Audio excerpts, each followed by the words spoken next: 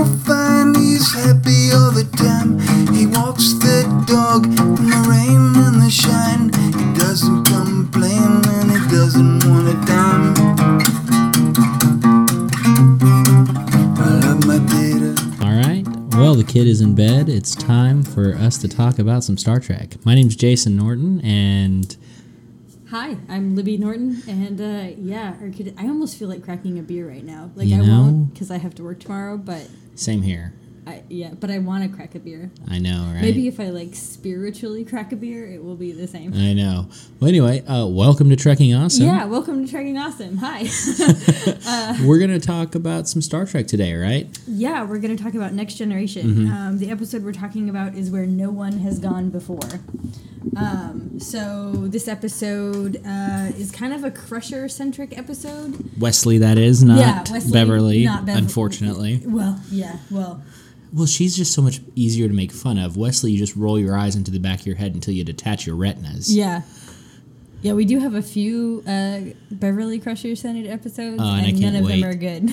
I cannot wait. Sub Rosa is one of the worst episodes ever in the history of ever. I think anytime they gave Gates McFadden her own storyline, it just like went way off the rails. Yeah, totally. For some reason. I mean, maybe know. because she's pretty and the writers were just like stunned by her. Yeah, and they couldn't write good dialogue for her or a good plot. I don't know. But we're not talking about Beverly today. Unfortunately, we're talking not. about Wesley today, Yes. and his new three-fingered companion. That sounds so dirty. I know. I said that intentionally. Oh no, you're not gonna go all skeevebot, are you? No, I'll avoid it. I mean, maybe just Okay. because it's one of those things where it's like it's too much about like the guy's performance and not about like the writing or their I don't know. No, there's a lot about the Traveler that is bothersome, but I think if you look at it like from the perspective of a 1980s audience, it's forgivable. His bad acting is not forgivable, though. Fair enough. Bad acting is never forgivable. Yeah, but the intention I think I can like move past, but true enough. The acting I just can't. True enough. Okay, so do we want to take a minute and I can give a halfway solid recap? I think. Yeah, no, let's go ahead and do that. Alrighty. The Enterprise is due for a few upgrades, and Kaczynski is going to provide them. Kaczynski arrives with more style than substance and tries to convince Commander Riker and Chief Engineer Argyle of his innate, if mathematically unprovable, brilliance. The first test of Kaczynski's theories go a little too well, and they are thrown several galaxies away. The crew are stunned, all except for Wesley Crusher, who notices that the Traveler, Kaczynski's alien companion, phases during the test flight. Wesley suspects that there is more to this three-fingered alien that meets the eye and forms a fast friendship with him. The crew tries to return to the Alpha Quadrant, but the Traveler has run out of reward miles and instead throws them to the edge of the universe. The Traveler is tapped and collapses. Riker and the other crew members see the Traveler phasing in and out of their reality and realize it was his influence, not Kaczynski, that allowed them to travel so quickly. At the edge of the universe, thought and reality are one and the same, and warped reality begins to wreak havoc on the crew. Picard, desperate to return his crew home, awakens the weakened Traveler, who tells him that Wesley is one special snowflake, and that his influence on the boy could help usher in the next phase of human existence. The Traveler is able to return the Enterprise to the Alpha Quadrant so long as everyone says, "I do believe in fairies," with their brain power. Wesley is made acting ensign to the surprise of everyone except his righteous pumpkin-colored sweater, who knew he had it in him the whole time.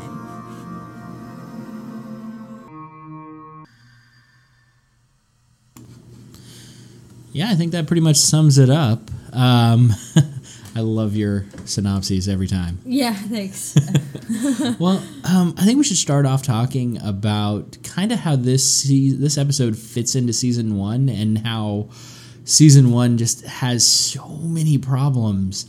Yeah. I was rewatching a couple of episodes. Actually, an episode that I had seen before, but it had been a long time. And I'm sure we're going to cover it, if not next, like very soon thereafter. Oh, yeah. But it was Haven. And Haven. so like I won't get into it too much because I do want to talk about it, like, together. But But suffice it to say, like it was like the next episode after this one, and then another one immediately following that I thought, oh, this would be great for our podcast.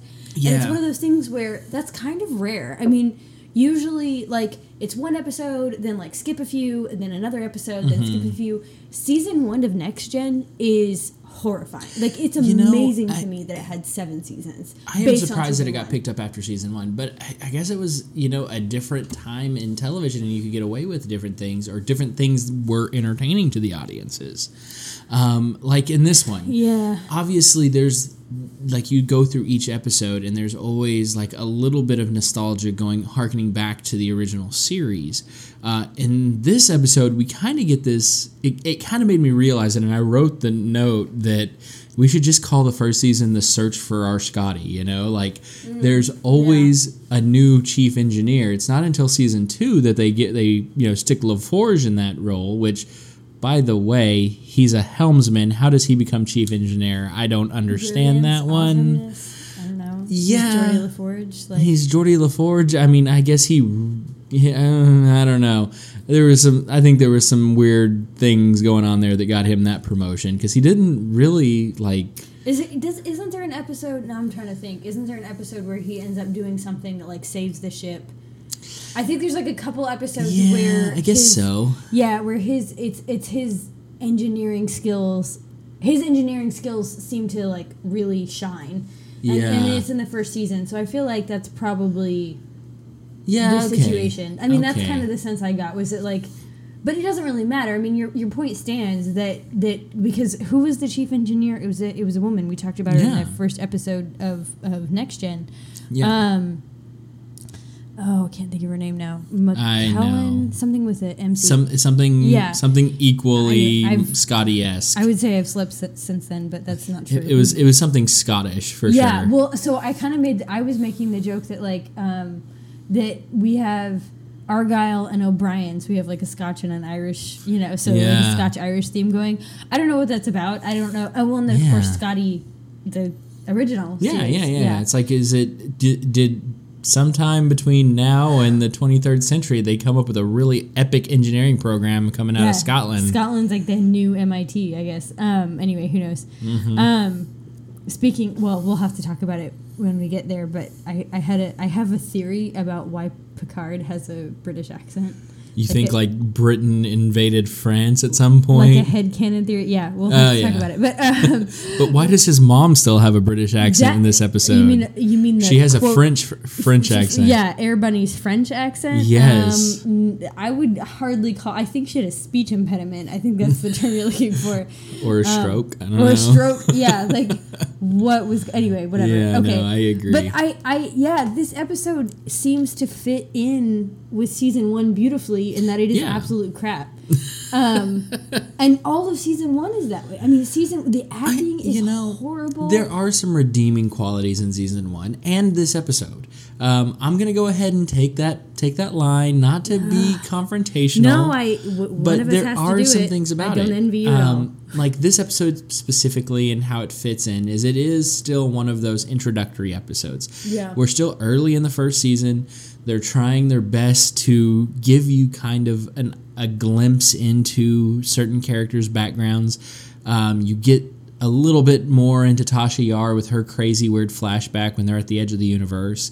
You learn a lot more about Wesley Crusher and his mental abilities, his how they treat him, how the adults treat him in this episode, kind of how society still at that point is responding to their young. It's really interesting. I think that there's so many issues with this episode. There are a few shining moments. I have to say, Kaczynski's character is great.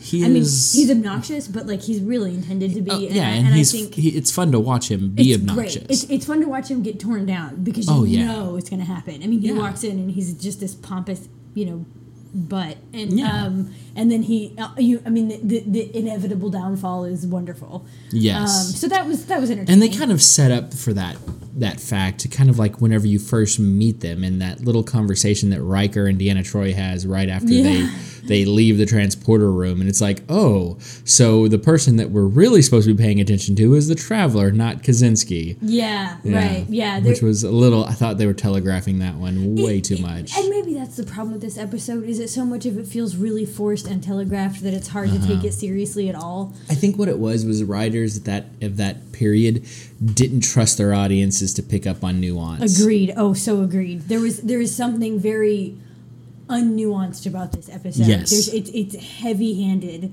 in every sense of the word. Oddly, it was written by Gene Roddenberry. I mean, so there's no subtlety. I mean, he's a writer of the 60s, though. But there's subtlety in the original series. I mean, not much. Not to the extent that we have subtlety these days. Yeah, which maybe, I say subtlety. I mean, okay. I mean, depends we still don't have subtlety in television. I mean, we telegraph it differently. We don't have conversations telling it. Yeah. We have like, oh, this is a camera angle that's right. You know. Right. I see what you're saying. Yeah, I think that's really valid. Yeah. I think we hadn't gotten to that experimental phase with, cinematography. Well, and I think that season 1, I think it was trying to figure out what it was. Is it still a science fiction? I mean, obviously it is, but is it more focused on the like science part, or is it more focused on the or is it a human drama? Yeah. What's going? Is this are we looking at relationships? This kind of thing. So I think that generally speaking, this episode fits in well with the first season in that it's trying to find its sea legs, as it were. I definitely agree with you there. So I wanted to take a minute to talk about the pumpkin in the room. That sweater. I know, right? That sweater is amazing. I want that sweater. I loved how, like, just for a second, I know you're about to introduce our next topic, but I want to take a minute in appreciation of the fun sweaters they put Wesley in season 1. Right? Okay, so, like, I was a little disappointed when he started wearing his cadet uniform because that... Oh, I know, that little gray thing. Yeah, because that meant no more, like, awesome outfits. I know! No more awesome, like, late 80s, early 90s interpretation of what the 23rd century was going to look like. I know. That's the best part about Wesley's character, is that you have this obvious attempt at, like, fashion, but it's clear, like, anyway, it's awesome. And I actually, for the record, I would love that sweater. I know you would. I would wear that chunky I think you sweater. had a sweater very similar to that Not in that particular shade of orange. No, I definitely have a chunky cable knit sweater, but not that one. shade of orange. I feel ya. But okay, so like, Wesley is a problem because he's a character that is written to be obnoxious, and all the characters on the show treat him as though he were obnoxious. And that's a problem. I mean, that's a bad character. Here's the thing. While I see where you're coming from, I don't necessarily think he was written to be obnoxious. I think he was written to be a kid by people who did not understand what it was to be a kid anymore. Like, I don't think that the writers quite understood, whoever was in charge of writing his dialogue or developing his character did not understand what it was to be a child or to be that particular age, 15, whatever. So I think he did come off as annoying, and I believe he did annoy the adult characters in that world, but I don't think it was intentional. Yeah, I would buy that, except that the way that the other characters treat him indicates to me that we're supposed to see him as obnoxious, and my sort of other evidence is the way that they treat Data. So their obnoxiousness is intended to be laughable, and we're supposed to find it funny, but I don't find it funny at all. In fact, it's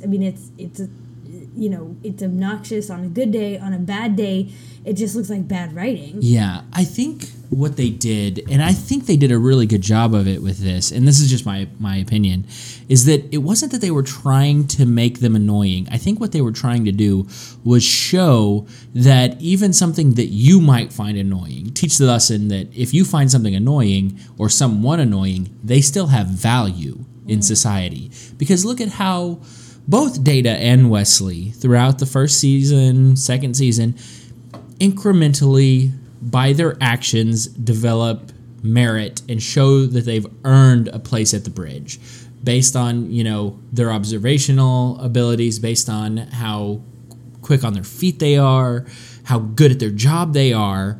Even if they are annoying in these early episodes, they still have value and show that they have value to the crew. I definitely see your point in that, like, we warm to. First of all, well, no one ever warms to Wesley. Yeah, okay. So, like, I was about to say, we warm to Wesley. But I love Data from day one. I mean, and the way the crew treats him bugs me. I don't think, I disagree. I don't like Data from day one. I like Data from, like, probably 3/4 of the way through the first season. There's this pretty great episode where it's the first episode where Data learns about Sherlock Holmes. And I don't know if it's that, like, he just never learned of him or heard of him before or whatever, but he sort of adopts his behavior and starts smoking a pipe and saying indubitably and stuff like that. And it's one of those episodes where I think they were writing it for funsies and to make us laugh, but it comes off as horrifyingly obnoxious. And to me, like, Wesley in this episode has that same level of obnoxiousness. It just feels so. It feels put on. Is that? I mean, that's the best way I can explain it. Okay. It feels like somebody sort of, like, I don't know, pasted their concept of a teenage boy onto Wesley. I agree with that. I definitely agree with that. I think that is something that is done even as Wesley grows up. One of the last episodes, I think it is the last episode that Wesley Crusher is in, he is so annoying, and he's this like 19-year-old obnoxious little Hippie. twerp Yeah. who's like, oh, I know all about that, Jordy. You're doing it wrong because I'm so much smarter than you. And yeah, like it's like the kid coming home from college. Yes, and he just learned about Native American history. And also, incidentally, well, maybe not at all, but an episode with the Traveler. Like that's one of the exactly. I think there's 3 total episodes. I guess they're bookending Wesley's story with like obnoxiousness and the Traveler. Yeah, and just a dash of racism. There was no racism in this episode. Well, no, not in the way this they one. treat the Traveler is pretty daggum racist. Speciesist. He's a race. I wouldn't argue. Well, maybe we can talk about that, but I wouldn't say they treat him racist. They treat him as though he is expendable. They treat him as though he has information that they need to survive. Yeah, and it is his fault that they are there. Yeah, it's absolutely. It is I mean, his it's fault. absolutely. He made a mistake. I made a mistake. Okay. Yeah, but should he have to pay for that mistake with his life? Time continuum, like. So basically, we're kind of jumping ahead in the conversation. We are. I really want to circle back around to that. Okay, yeah, we're gonna have to because there's a lot to say about the Traveler that we need to address. But back on Wesley and his treatment. So Wesley, part of the problem that I have with Wesley, and actually it starts in this episode, is that Wesley seemingly jumps from cable knit sweater kid to acting ensign in this episode for really no reason. I mean, let's examine. Aside from the fact that the Traveler says, okay, Wesley is going to be, the next phase of human evolution, and you need to invest in him. Really, Wesley does nothing to merit being granted this role. I mean, there's nothing that he does. It's not like he solves an equation. It's not like you know what I mean? There's no, the only thing that he does is notice the Traveler, which should have happened, and may well have happened, had he not been there. Maybe an ensign, or another, officer would have sat next to the Traveler and witnessed the Traveler going through this and had the exact same experience. So we don't really know. The only thing that I figure, my suspicion other than the Traveler's insistence that Picard work with Wesley and hopefully, sort of get humanity to that next phase of existence, is that Picard has taken an interest in Wesley because of his affinity for Dr. Crusher and his guilt associated with the death of Jack Crusher. So I would argue that there's a sort of more than slight level of nepotism going on here. Well, I see that point of view, and I can see how I see your case for it. I don't want to be dismissive of that, but I'm looking at this from the perspective of a 1980s audience, not from the perspective of a literary critic.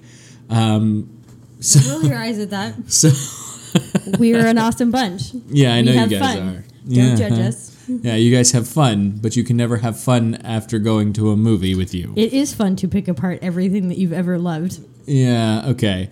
Well, anyway, the way I see it is you have this, from a 1980s, from the perspective of a simpler audience. I don't want to say simpler audience because that. No, But you get what I'm saying. No, I see. Your point is that from an audience that's not looking at it with a critical eye. With a critical eye. They're looking at it for entertainment. In universe. Yeah, so let's say sure, we're looking okay. at this Yeah. in universe. Wesley Crusher, this is one of those things where he, again, it compounds on itself all of the other things that Wesley Crusher has done to this point to get him on the bridge. He really wants to. He's really intelligent. He does leapfrog over all of the enlisted personnel on the ship and, other ensigns, which is kind of shady. Helmsman. But he's that also... have worked their whole lives. I know, but he's also showing that he has great promise and that he does probably know a lot more than other ensigns, other service members, and that he is intelligent, and that's what earns him his seat at the table. Not the fact that he is Wesley or Beverly Crusher's son, and that Picard's got it hard for her, that kind of thing. I think it's just, I think it's really just that in universe, Wesley Crusher proves that he is an intelligent young man and that he is ready for that type of role aboard the ship. I'm not going to disagree with Wesley Crusher as an intelligent young man, but what I'm curious about, and maybe this is one of those questions that we just can't answer because we don't have enough information, but what I'm curious about is how does he stack up to his peers? I mean, for instance, he does not get into the academy on his first go. But he's second place to Murdoch. Also, he beats out the other kid on board the Enterprise to go take the test. Yeah, but the point is that is he really that much better than every other person there? I mean, is he better than the ensigns whose place he's taking? Fair enough. I mean, the question is, and maybe this is to me, as a not to be all patriotic, but as American, I believe in meritocracy, or I believe wholeheartedly that a person should earn their place. And it's frustrating to see some kid getting a place at the table when really based on his relationship. I would argue at least at the very minimum, and this is enough for me to dislike this situation. At the very minimum, his place at the table is secured because he knows the captain, right? In the sense that if he were somebody's, some engineer's kid, right, or some botanist kid, he wouldn't have known Picard, and Picard would not have been able to see his brilliance. So his relative, sort of distance to the captain is what gives him that access and gives him that sort of jumping point. And I'm not going to say that he doesn't earn it maybe in later episodes. I think he does. I think I'm being unfair. But at this particular point, and in this particular episode, when he is made acting ensign, I'm not seeing anything that suggests that he earned this position. He was nice to a guy, which is good. He advocated for his life, which is also good. But I don't know that he did anything out of the ordinary or above and beyond, what any person would do given that set of circumstances. I don't know. I mean, maybe I'm not giving him enough credit, but I don't see it, frankly. I think I have to concede to you on that. Yeah, in real life, he didn't really earn it at this point, based on it. But as he goes throughout, he does earn it. I think so. I would agree he does with that. earn it. But the point is he's a kid aboard a starship. Like, why would he earn that? Like, there's no way that he could earn that level of competency as just a civilian on a ship. Yeah. You don't see Guinan,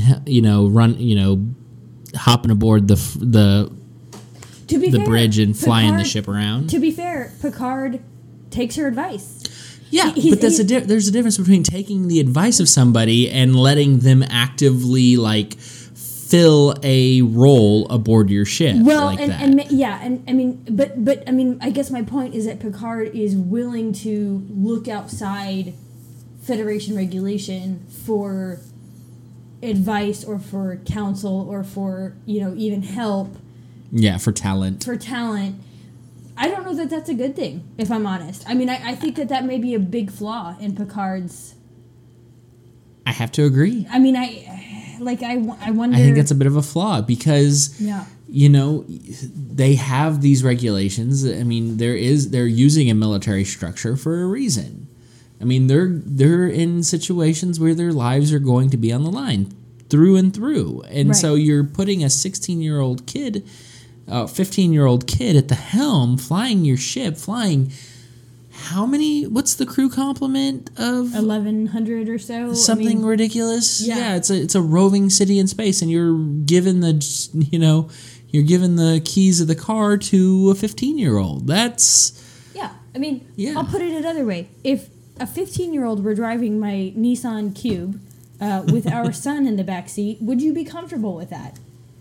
No. So not and you even have a little bit. Not even a tiny fraction. So imagine the grumblings aboard the Enterprise. I just have to imagine. Yeah, you're right. The grumblings. I have to imagine freaking O'Brien and all the rest of the transporter techs. Right. Did you hear what they did? Yeah, they made Wesley an acting ensign. Oh, did they now? I've fought in the freaking war against the Cardassians, and they're letting that little twerp fly the ship. Okay. Yeah, I've lost friends. I mean, this is. I mean, again, and that's what really bugs. I mean, the same thing. There's a lot of other situations where it's like when they first encounter the Borg and Guinan is the one that's giving advice to Picard. It's like you have seasoned crew members who have been in battle, and you're asking. I mean, I'm not. But none of them had been against the Borg. Though, I'm not saying that he's wrong for doing so in this, in that. But I'm saying that there is. He doesn't look inside the crew for talent when he really should, and the fact that he steps outside so far outside. Yeah. I think in that instance, though, that's probably not necessarily the best example, but I do get what you're saying. Right. There are other examples of him going out and searching for advice whenever he's got perfectly competent bridge crew that he can rely on. With regards to the Borg, though, I think they kind of make a good point that Guinan is literally the only person in the Alpha Quadrant who's ever encountered the Borg at that point. Right. So he was asking her advice on them because maybe that was a bad example, but I guess my point is that this seems to be a pattern in Picard's behavior, and the fact that it's one thing to take the opportunity to influence a young man and hope that he's going to sort of reach his full potential. That's one thing. To put him at the helm of a 1,100 passenger starship is irresponsible, definitely bordering on negligent, bordering on dereliction of duty. I mean, so there's none of this to me we're supposed to just sort of buy that this kid can handle it and we're talking about. I mean, we're talking about. It's one thing to have him up there observing and say you can observe so-and-so. Learn how a bridge runs and operates. But to have him become so quickly a major player on the bridge is irresponsible. Yeah. So anyway, I mean, and that's part of why this episode is so frustrating for me. I agree. So.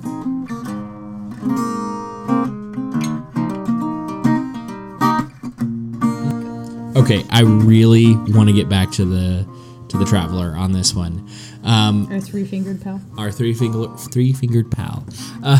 Sounds so dirty. Why does he not have a name? It bugs me when they don't have names. I know. Well, he does have a name. He just can't be pronounced by English folk. You can't come up with like Roy or something. Like you have to. Yeah, you can't give him a nickname like Chuck.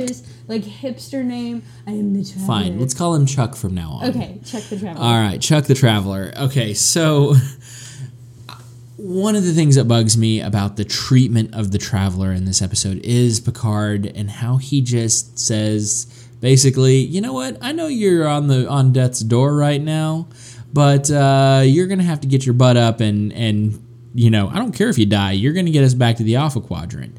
You know that you're bugged supposed me. to be defending this episode. Okay, fine. I'm supposed to be defending this episode. The episode, I can still defend this episode as a good episode and point out the fact that Picard is flawed. I think actually we're supposed to see that Picard is flawed in this moment, and I think we're supposed to read. So in the sense that like if you're defending it as a good episode, it portrayed its intentions well. I think that absolutely is true.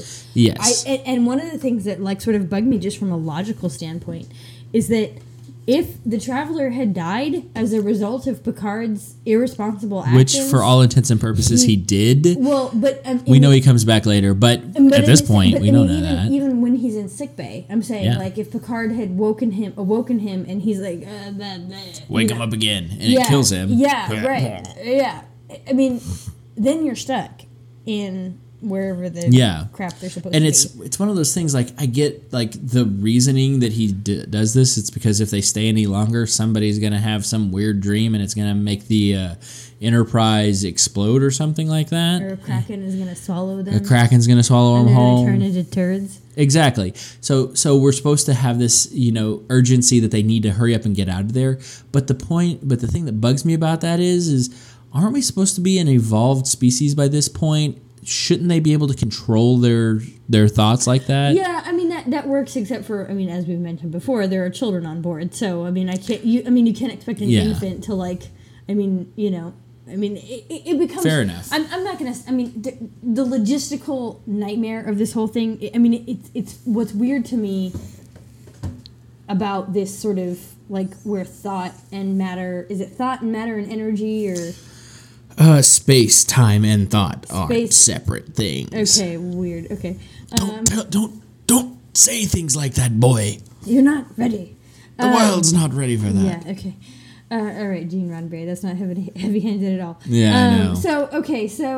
So the logistics of this bug me on a level that I like. I know because it makes no sense. Yeah, I know it's supposed to be a metaphor and like blah blah. But like for what? I don't know. But it's okay. Like, human beings are thoughtful creatures, so we're constantly thinking about things. Yeah. Right? I mean, I'm never just sitting... I mean, like... Well, most of us are. Yeah, I mean, I have to actively, like, empty my mind. Like, you know, when I meditate, like, I have to actively empty my mind to have no thoughts. Mm-hmm. Otherwise, I'm constantly, like... reimagining conversations I've had, or, you know, like picturing dragons swallowing my town, or like, I don't know, like, are you a crazy person? Yes, okay, you knew this when you married me. Like it's impossible.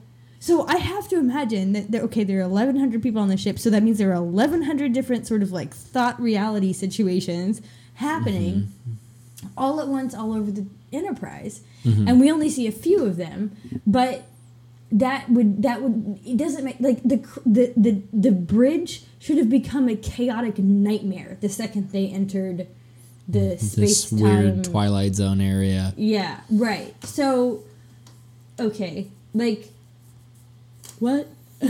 Okay, I get what you're saying.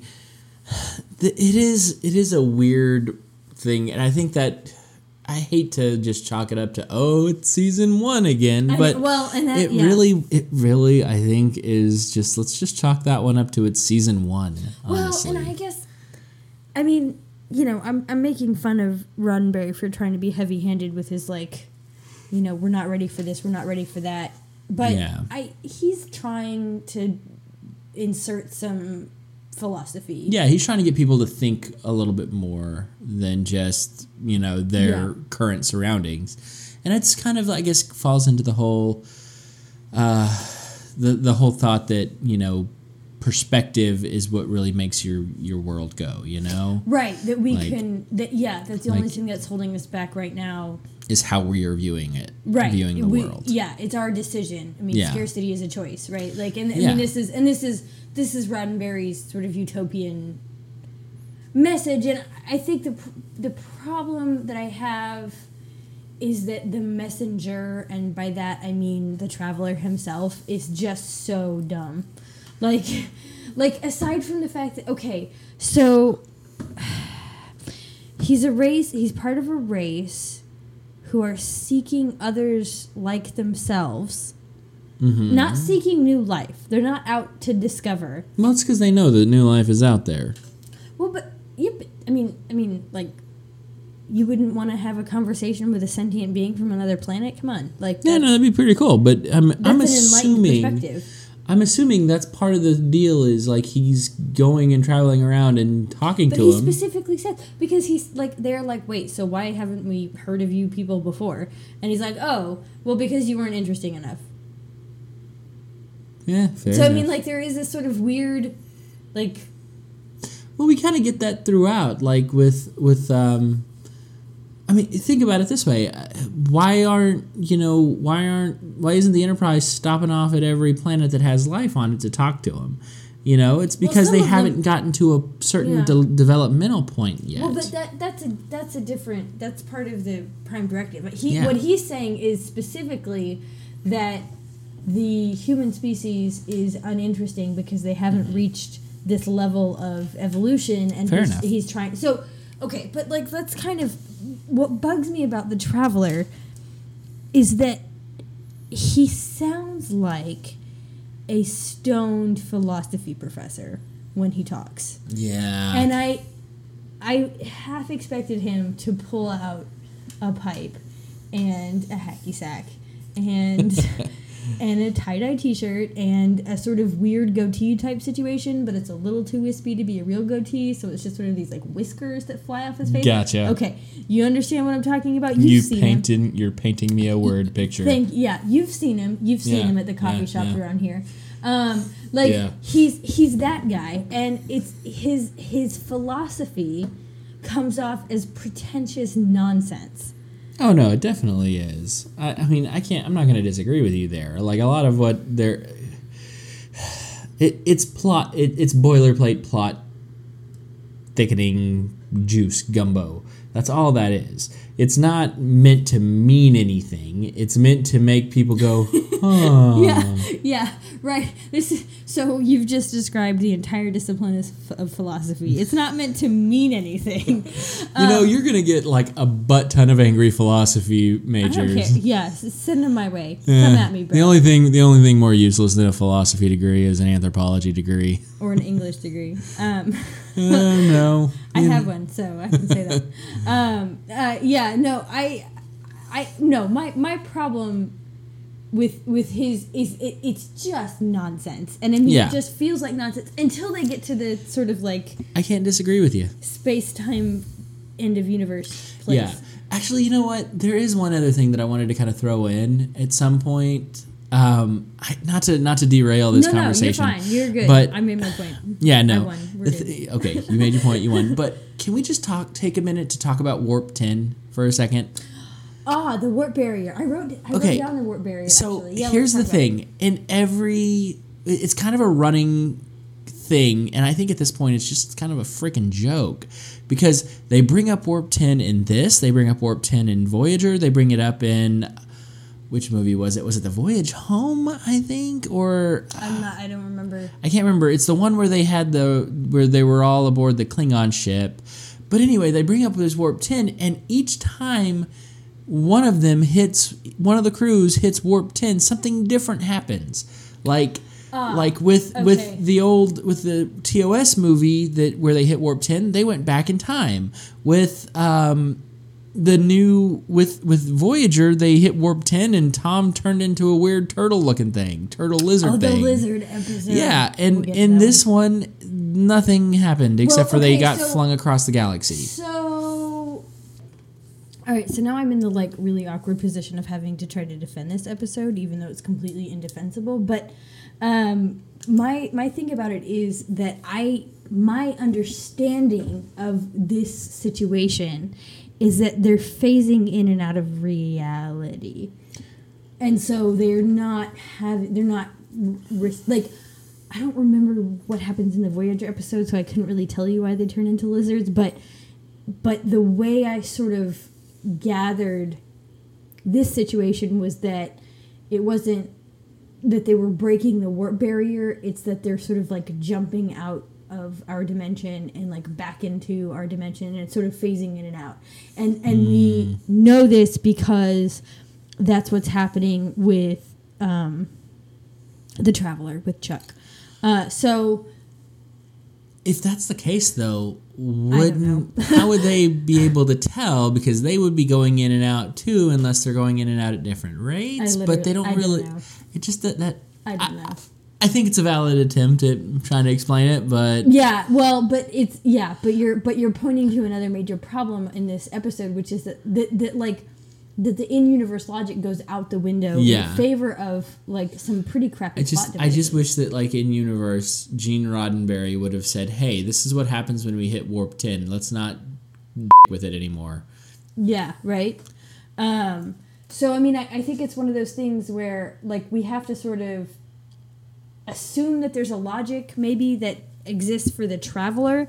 Yeah. But I don't know. I mean, I don't know that that's a good explanation at all. That was just something that made me. I just popped into my head and I had to say something about it. Yeah, the warp 10 thing is weird. And they say it, and I think I wrote down warp barrier question mark.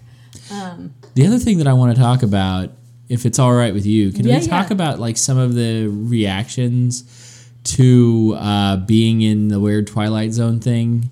Like specifically Worf and how he had a Targ as a child, even though he grew up on Earth. Okay, so I thought about that, and my thought on that subject was that maybe it's from like his early childhood, because he was adopted when he was like 6, I think. Yeah. And like we know, I can buy that. So we know that like Alexander, for example, he's only 3 or maybe 4 when we see him again. Like, I think he's like 2 years old. But honestly, so the Klingon maturation rate is different from the human maturation rate. Yeah. So let's assume that Worf is 6. Maybe that's like being an 11-year-old. Okay. Or something. So that was kind of how the other possibility, of course, is that his adoptive parents like sought a Targ and got it for him so that he could have it, I mean, that would have been interesting on trying to get a Targ during that particular era, because I think at that point they were still kind of at war.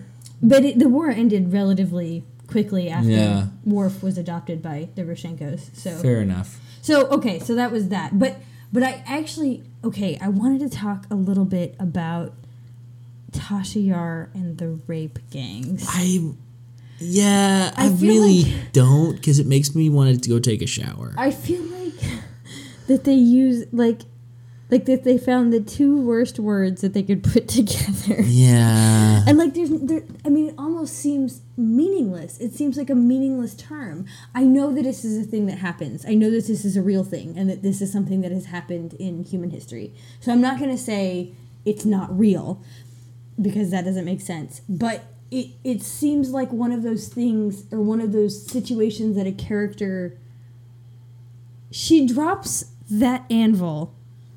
And who was it? Geordi that like turns her around, and she says, "Oh, I was back on my homeworld, and there were rape gangs." I think it's Geordi, and like she drops that anvil on him, and it's like, and we're not going to talk about this? Like, maybe we're just gonna move right along. We're just gonna slide right on past that one. They kind of do that with a lot of like Tasha Yar throughout the first season. I know. Which is like, it's like they could have, if they would have kept her on, they could have had a way to develop her character more.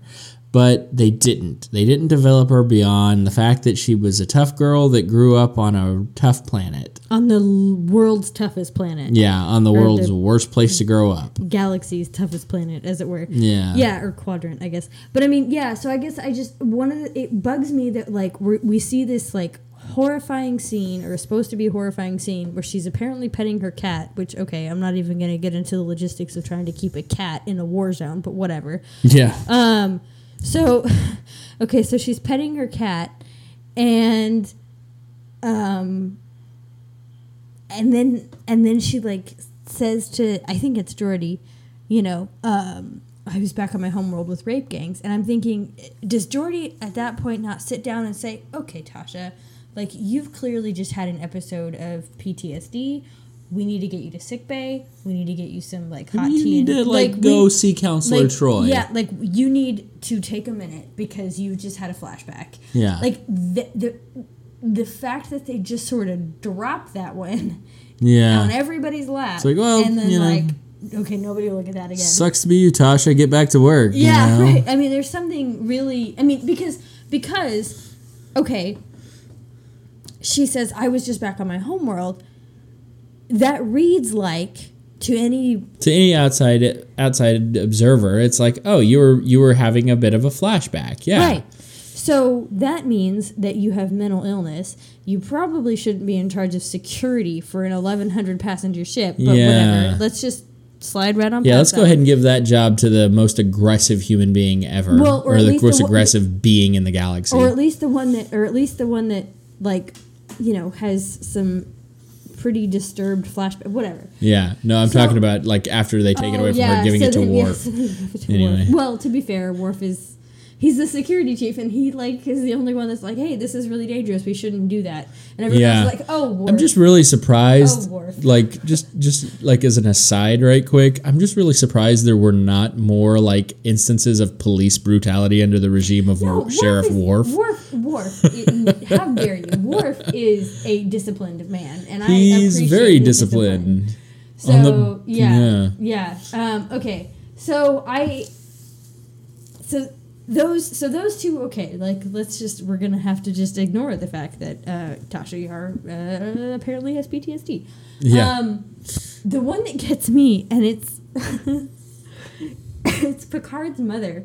Oh, yes. Maman, I don't know I don't speak French. Is I assume that's mother, maybe grandmother, I'm not really sure. Her accent is so bad. It is laughable. Like, the whole scene is supposed to be poignant, and Patrick Stewart, to his credit as an actor, is amazing in that scene. Yeah. But no, he played it with a straight face. Yes, that's what's amazing to me. Yeah. Is that he was able to... It's like Natalie Portman, opposite of Hayden Christensen, man. Like, it's what solidified my respect for her as an actress. Yeah. So... Yeah. What are your thoughts? Well, my thoughts on it is, first off, I'm like, how does Picard have a British accent and his mom have a French one? Some of that should have rubbed off at some point, but I don't know.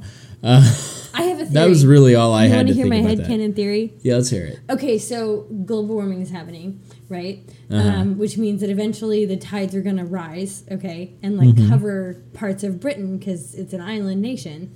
And so France, being the nice people that they are, they're like, oh, we'll move some British people to France, to, like, parts of France, and you guys can be refugees here. And so they have these sort of British, like, colonies, basically, in France, or, like, British refugee camps in France. Like, you know how, like, India has, like, all the Tibetan refugees, and, like, so there's a part of India that's basically just Tibet. Same thing. So Picard and his family originated in Britain and moved to France as refugees. But how did they get a... So, wait. They married into a wine family. And that's why some of his family members have French accents, and some of his family members, including him, have British accents. Him and his brother both have British accents. That's very true. Him, his brother, and everyone else that's still alive So- that has the name Picard has a French or has a British accent. Well, the wife has an American accent, but so Does she? So my thought is that maybe like Picard's father was the British one, and his mother owned the winery, and so And the father took the Picard last name yeah, because why that's not? a French name. Yeah, why not? Okay, Picard- sure. Hey, what's wrong with that? Nothing's wrong with that. So that's my headcanon. That's how I explain that one. Okay, I think it worked. You keep believing that. I'm going to forever. Yeah. Yeah. Okay.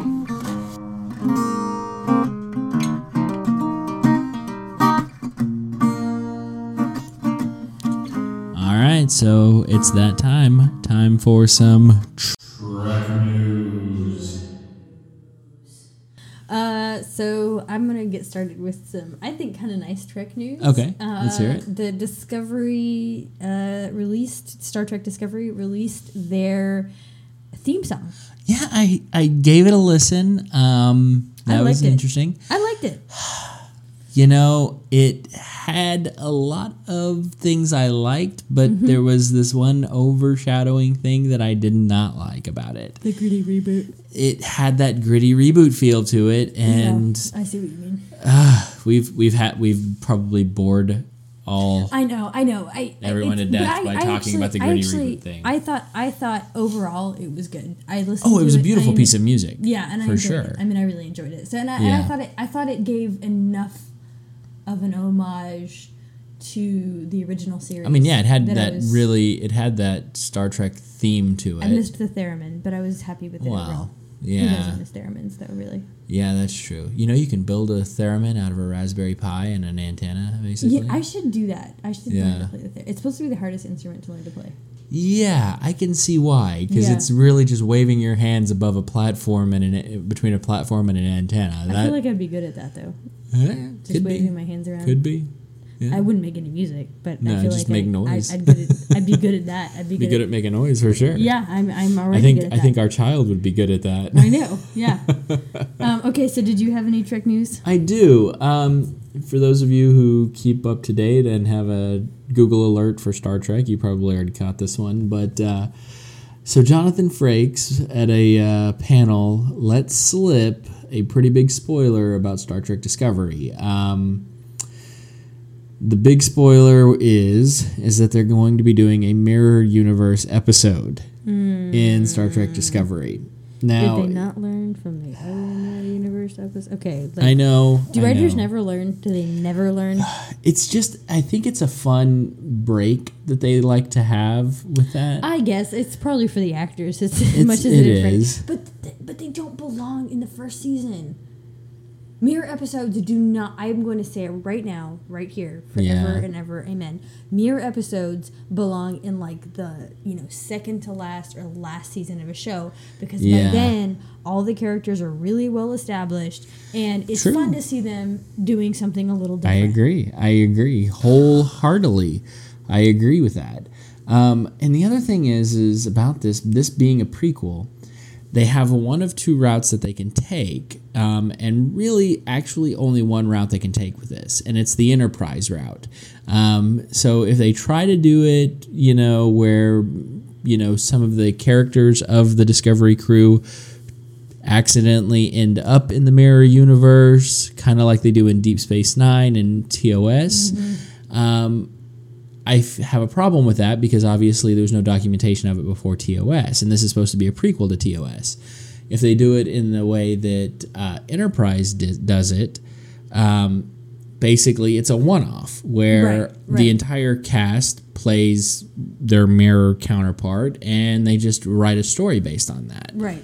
Which I can get on board with. That's what they did in Enterprise, and I not necessarily liked the episode, but liked them doing it, but it was okay. I just think that if they're gonna do that, then it's hard because you're establishing these characters as who they're supposed to be, and then you have an episode that like flips all that on its head. But I don't know. Yeah. Maybe they'll work. I mean, I don't know.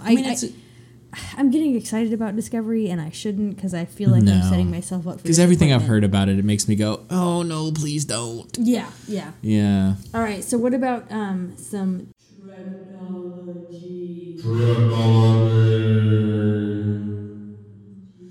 I do have a technology that I kind of like this. This is a really interesting story that it's not anything new, but it's what we all want to see and hear about. There was a brief interview with a doctor. I want to get her name right because I will screw it up. It is Julie Lin Wong. It was a brief interview in Toronto Life, and it's this doctor. Basically, what she's done is she's gone and bought a bunch of 3D printers, and anywhere she goes with doctors, kind of like Doctors Without Borders, she just prints the medical supplies she needs. That's awesome. Kind of like having her own little replicator there. Wow, now, she's a hero. That's yeah, amazing. no, it's pretty awesome. Now, if you've ever used a 3D printer, you know it can take a little while to print something. Mm-hmm. But, at the end of it, it's well worth it because you have the device you need and you don't have to, I'm sure it's quicker than sending a helicopter off to get the thing that you need. Well, and more cost effective. And more cost effective. And in areas that cost is a problem. That's a really good thing. That's awesome. That's really cool. Yeah, no, I really like that. What a cool story. I thought it was really neat. And way to use some really awesome technology for what it's meant to be used Exactly. for, which is making the world a better place. Yeah, and not making stupid things. Yeah, no, that's really cool. So it's not technology per se, but it's getting us closer and closer to trekking.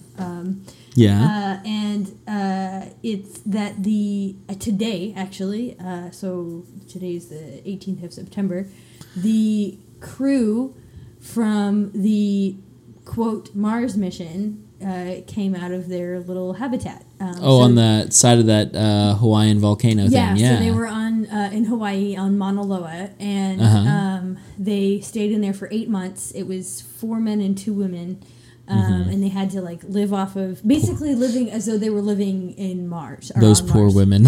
Yeah. Yeah, seriously, for so many reasons. But anyway, so the point is, it's a real small habitat, but the point is that this is how we would live. Yeah. The first few crews that went to Mars. This is how they would live. No, that's exactly right.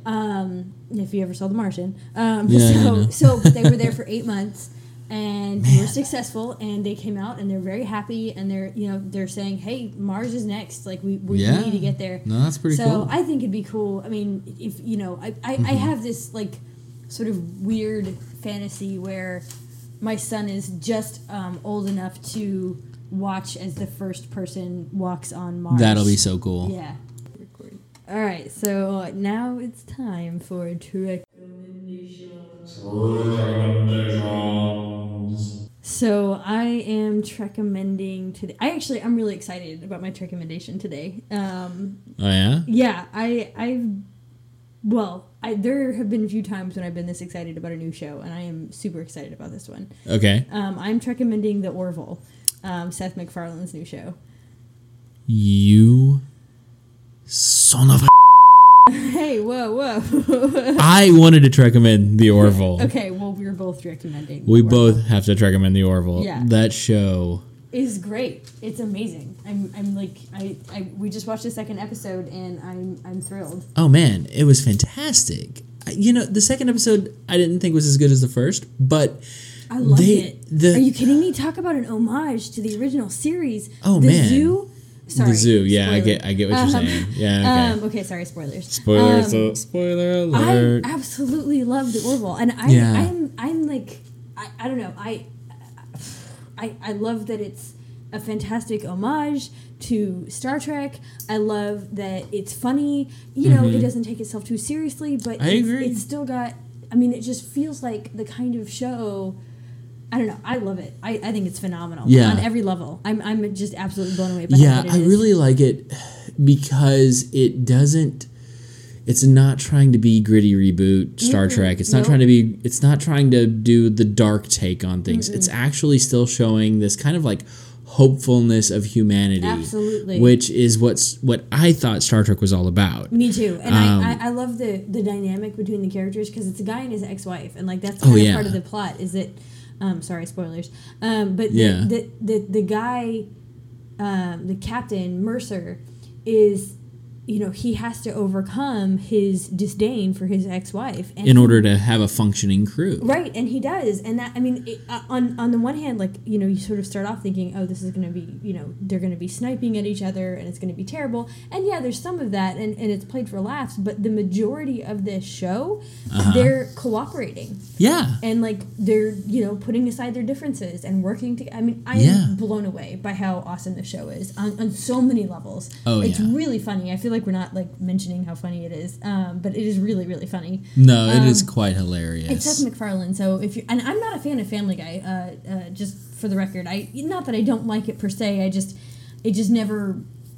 I never got into it the way I got into, say, The Simpsons or something like that. I agree. Like, it just never, you know. And American Dad was better. I liked it a little bit. For me, I liked it a little bit more. Yeah.